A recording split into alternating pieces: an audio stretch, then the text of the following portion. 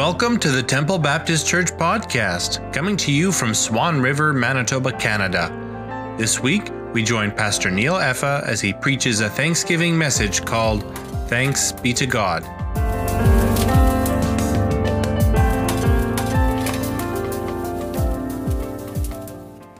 Have you heard of the Auckland project that started in 2012?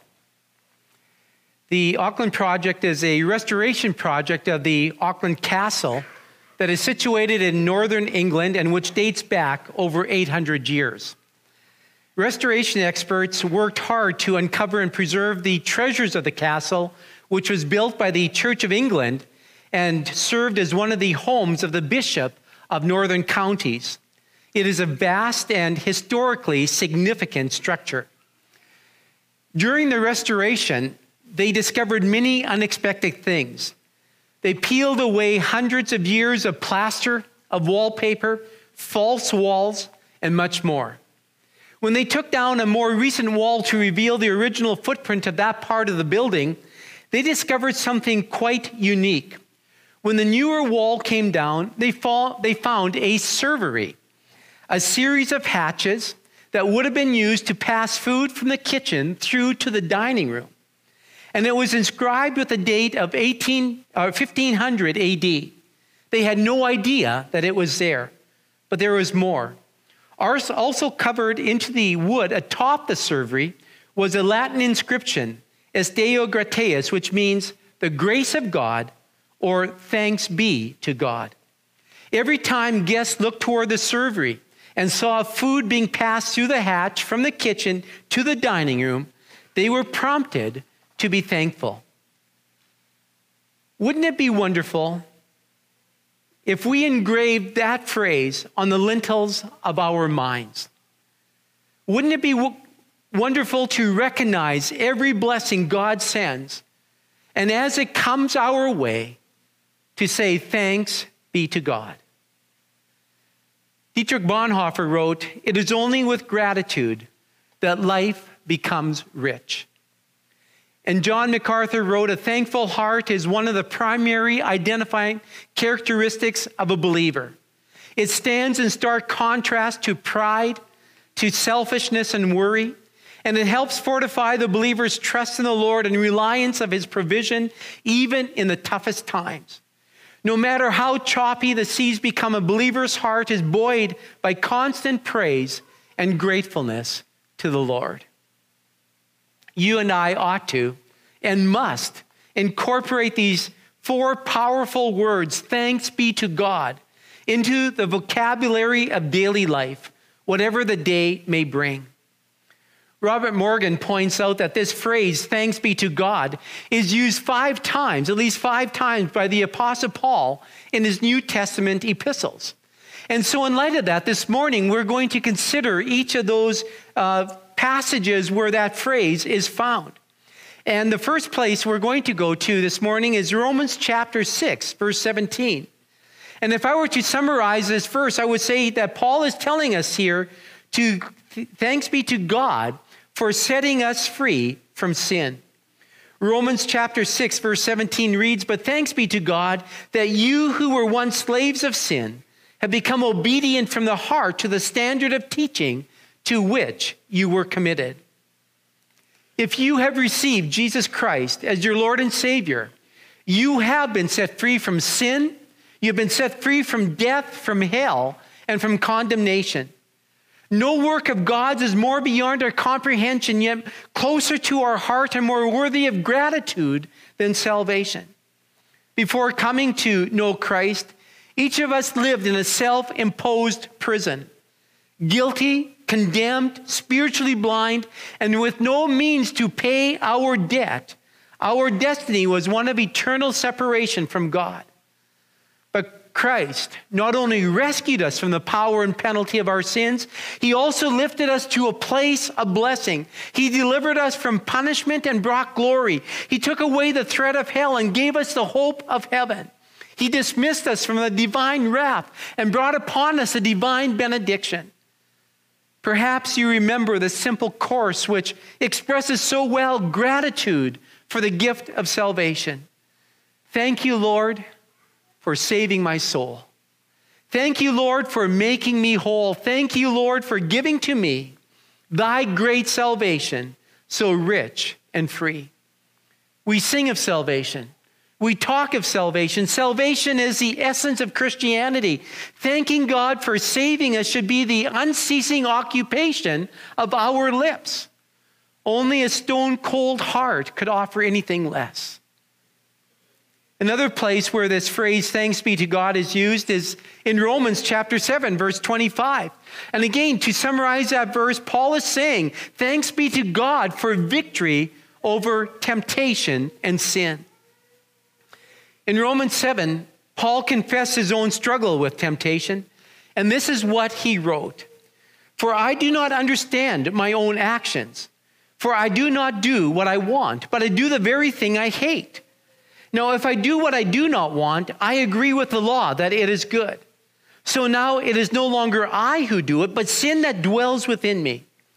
For I know that nothing good dwells in me, that is in my flesh. For I have the desire to do what is right, but not the ability to carry it out. For I do not do the good I want, but the evil I do not want is what I keep on doing. Now, if I do what I do not want, it is no longer I who do it, but sin that dwells within me. And then he goes on to say, wretched man that I am, who will deliver me from this body of death? Thanks be to God through Jesus Christ our Lord. So then I myself serve the law of God with my mind, but with the flesh I serve the law of sin. If we are honest, we would have to admit that we can relate to these words by the Apostle Paul. We desire to live for God and to please him, yet at the same time we experience a great pull towards sin. And as Paul says, I often do the very thing that I hate. And why is it? It is because our human nature has been contaminated by sin and therefore rendered ineffective in the war against evil. In many ways, we are often our own worst enemy. Our fallen nature has an appetite for sin and is always looking for its next meal. The English cuckoo bird never builds her own nest. She lays her egg in a different mother bird's nest when that bird is away. That mother bird, when she returns to sit on her eggs, doesn't notice that there is an extra large egg in the nest. And eventually her little eggs and the big cuckoo egg all hatch. And when she leaves the nest to get a worm and comes back to feed her young, there are little mouths and there is one huge mouth. And who gets a worm? The big mouth. The cuckoo grows rapidly and then throws the little birds out of the nest. And guess who then gets all the food from the mother bird? The cuckoo bird has taken over and its appetite is insatiable. Isn't that a fitting description of the dilemma you and I face? Despite our freedom in Christ, as followers of Jesus, we still struggle with sin. We have this insatiable appetite for sin. And if we keep satisfying that appetite with sin, it continues to grow. The Bible presents several different resources to aid us in our effort to overcome sin. In this lifetime, we will never be perfectly victorious over sin, but that should still be our goal. With God's help, and by following the principles of his word, we can progressively overcome sin and become more and more like our Savior, Jesus Christ. Well, one resource the Bible mentions in our effort to overcome sin is the Holy Spirit. God has given us a Holy Spirit so that we can be victorious in Christian living. God contrasts the deeds of the flesh with the deeds of the Spirit in Galatians chapter 5, verses 16 to 25. And in that passage, we're called upon to walk in the Spirit. All believers already possess the Holy Spirit, but this passage tells us that we need to walk in the Spirit, yielding to his control. This means choosing to consistently follow the Holy Spirit's promptings in our lives rather than following the promptings of the flesh. The Word of God is another resource we have at our disposal to overcome sin. The Bible says that God has given us his Word to equip us for every good work. It teaches us how to live and what to believe. It reveals to us when we have chosen wrong paths. It helps us get back on the right path, and it helps us to stay on that path. Hebrews chapter 4, verse 12 tells us that the word of God is living and powerful, able to penetrate to our hearts, to root out and overcome the deepest of our heart and attitude, and deepest sins of our heart and attitude. And so the Bible is a tool the Spirit uses in our lives, an essential and major part of the armor of God that God gives to us to fight our spiritual battles. A third crucial resource in our battle against sin is prayer. Again, it is a resource that Christians often give lip service to, but make poor use of. How important is prayer to overcoming sin in our life? We have Christ's words to Peter as he was in the Garden of Gethsemane, just before Peter's denial. As Jesus prays, Peter is sleeping. Jesus wakes him and says, "Watch and pray so that you will not fall into temptation." He says the spirit is willing, but the flesh is weak. Prayer is not a magic formula. Prayer is simply acknowledging our own limitations and God's inexhaustible power and turning to him for that strength so that we can do what he wants us to do, not what we want to do. And then a fourth resource in our war to conquer sin is the church, the fellowship of other believers. In the wisdom literature of the Old Testament, we are told that as iron sharpens iron, so one man sharpens another. There is strength in numbers. Having another person who can talk with you, pray with you, encourage you, and even rebuke you can be of great value. They can offer the final dose of encouragement and motivation we need to overcome even the most stubborn of sins. Sometimes victory over sin comes quickly. Other times victory comes more slowly, but God has promised that as we make use of his resources, he will progressively bring about change in our lives. We can persevere in our efforts to overcome sin because we know that he is faithful to his promises. So therefore, thanks be to God for victory over sin. But this phrase, thanks be to God, is also used in 1 Corinthians chapter 15. And here Paul says, thanks be to God for victory over death.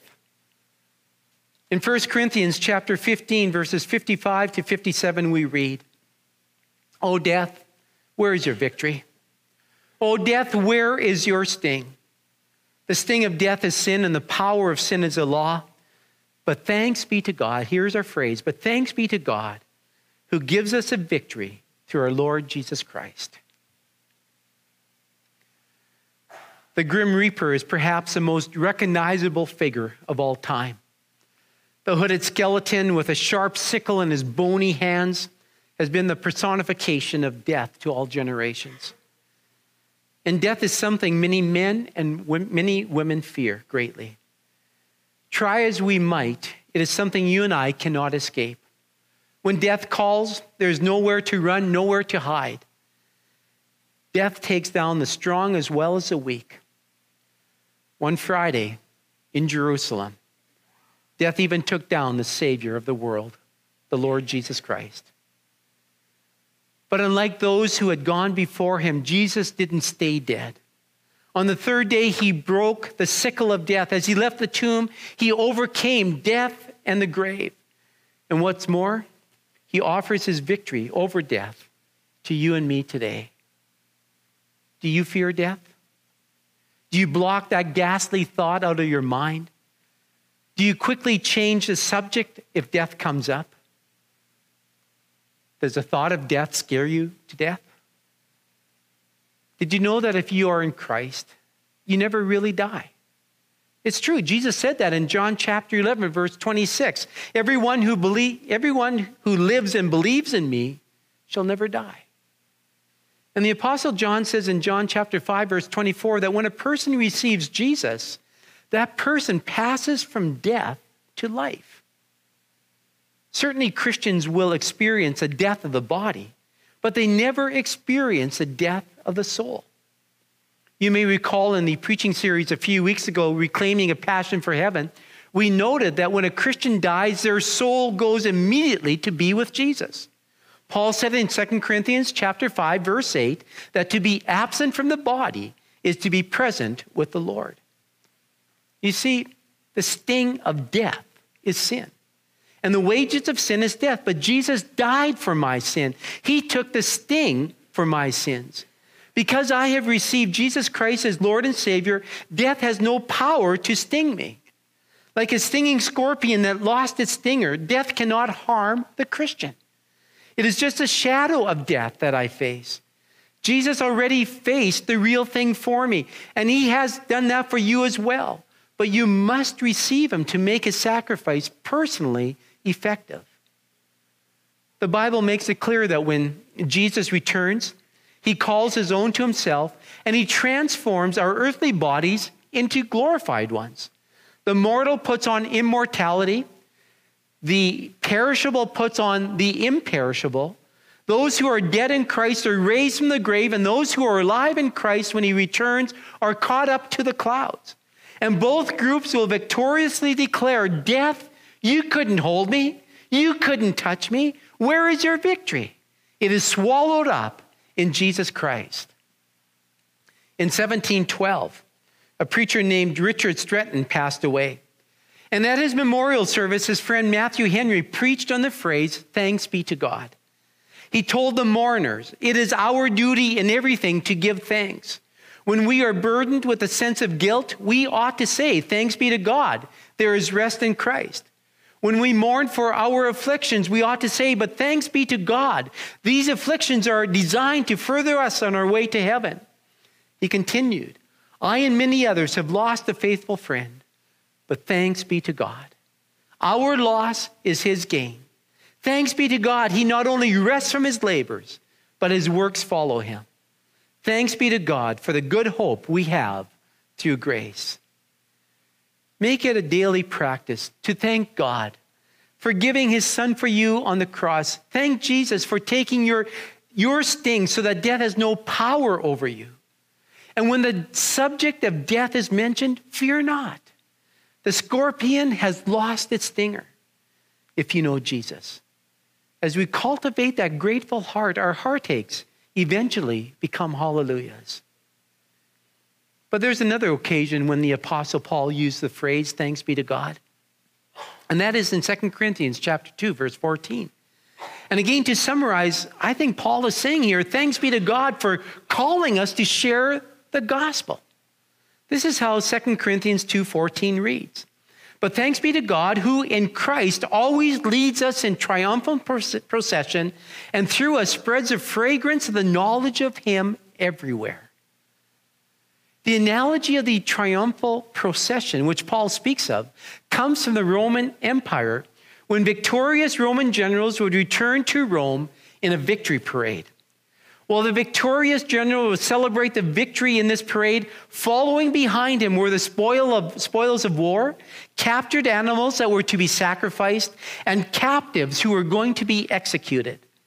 The prisoners of war were marched through the streets as fragrant perfumes filled the air. At the end of the parade, many of the captives were executed. Thus, the smell of the parade was sweet to the victors, and the smell of death to the defeated. The sacrifice of the animals and captives at the end of the parade was called the triumph. And the procession itself was intended to be an act of worship to the God whom the Roman general believed had granted the victory. So what is Paul saying in this analogy? I think Paul, in using this analogy, is telling the Corinthian believers that he is God's captive, being led to death as a slave of Christ. And that fits what Paul already wrote to these Corinthians about who he and the apostles were. He had previously said, for I think that God has exhibited us apostles as last of all, like men sentenced to death, because we have become a spectacle to the world, to angels, and to men. In other words, Paul is giving thanks that he is a captured slave of Jesus Christ. Why? Because through Paul and the apostles, the fragrance of the knowledge of God is being spread everywhere. His role as a slave of Jesus was to spread the knowledge of our Lord everywhere he went. And Paul spread the aroma of the gospel by preaching and by living a sacrifice, by being a living sacrifice to Christ. Paul's ministry with all of his suffering and distress, had a purpose: to be an aroma of Christ.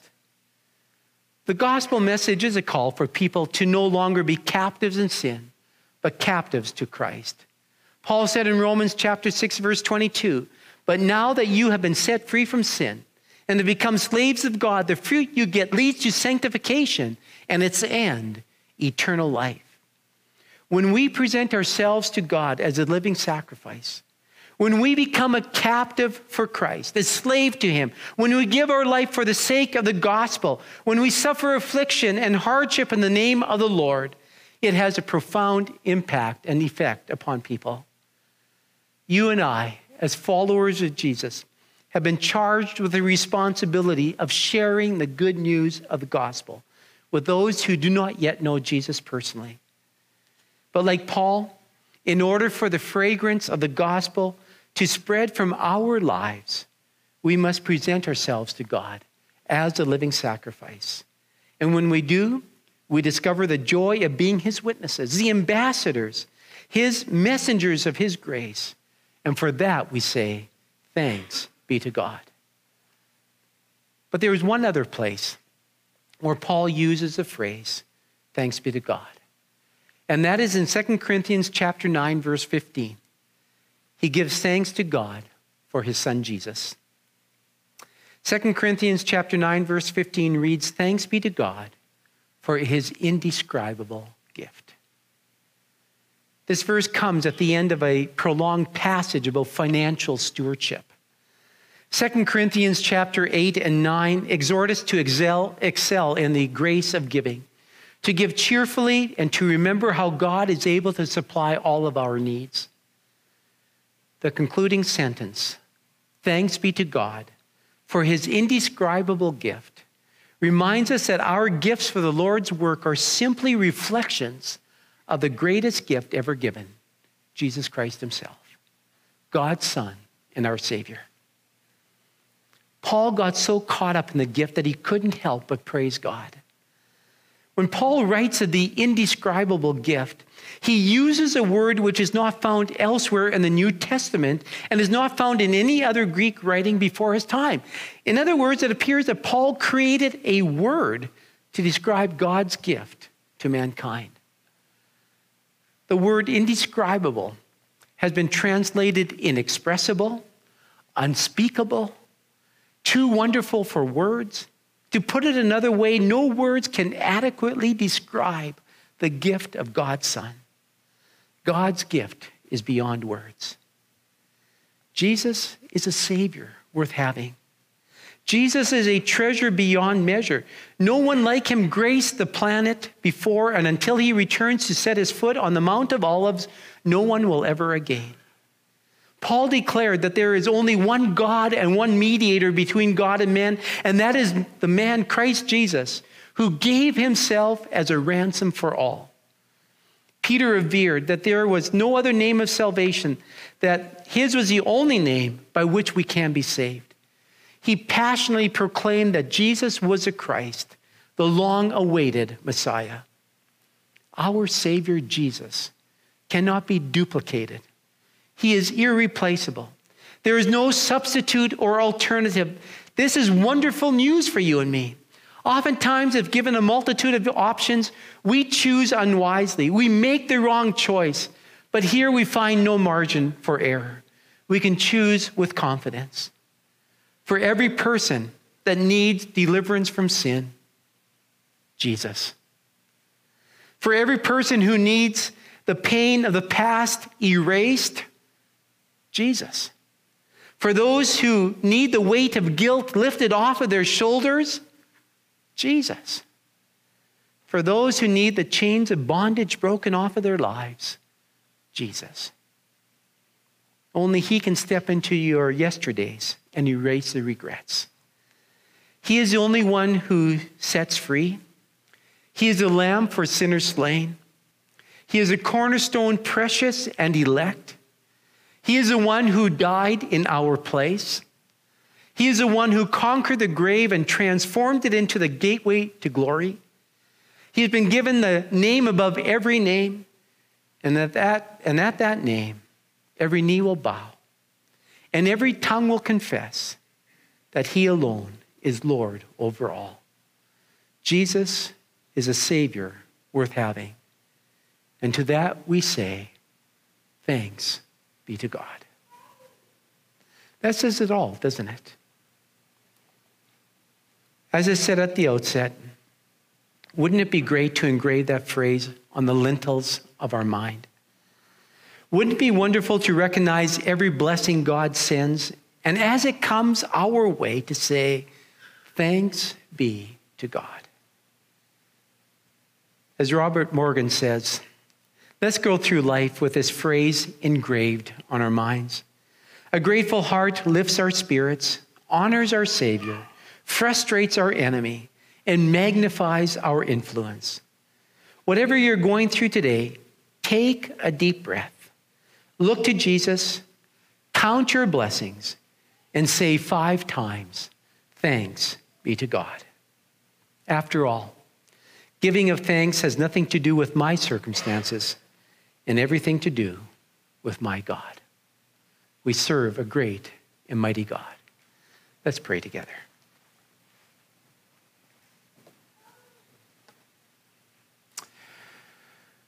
Father, we thank you for the words penned by the Apostle Paul under the inspiration of the Holy Spirit, where numerous times he exhorted us to give thanks, where he himself declared, thanks be to God. Father, we thank you for the rich gift of salvation through the Lord Jesus Christ. Father, we thank you that we have been redeemed and cleansed from our sin through faith in him. But I do pray that if there's someone here this morning that doesn't know Jesus personally, that they would inquire, that they would seek out, that they would come to understand what it means to have a personal relationship with him. Father, we say thank you for giving us victory over sin and temptation, that we do not need to live in a life of sin, but that we can be transformed by your power. And we say thanks be to God for victory over death. Father, we realize that there are many in this world who fear death. And yet we who know Christ do not need to fear in that way. And Father, we also say thank you. Thanks be to God for calling us to share the good news of the gospel. And so may our lives, through our lives, may the gospel spread as a sweet aroma, just drawing other people to our Savior. But above all this morning, Father, we say thank you for your indescribable gift, the gift of your Son, Jesus, the Savior worth having, the treasure beyond measure, the one who loves us completely, the one who cares for us deeply, the one who can satisfy every longing of our heart. We say thanks be to God. Thanks for joining us. We hope we were able to provide wisdom and insight in your faith journey. If you would like to connect with us, you are welcome to join our service every Sunday morning at 10:30. For more information, you can find us at facebook.com/TBC Swan River. And if you would like to find more episodes of our podcast, go to anchor.fm/Temple Baptist Church or search on your favorite podcast app.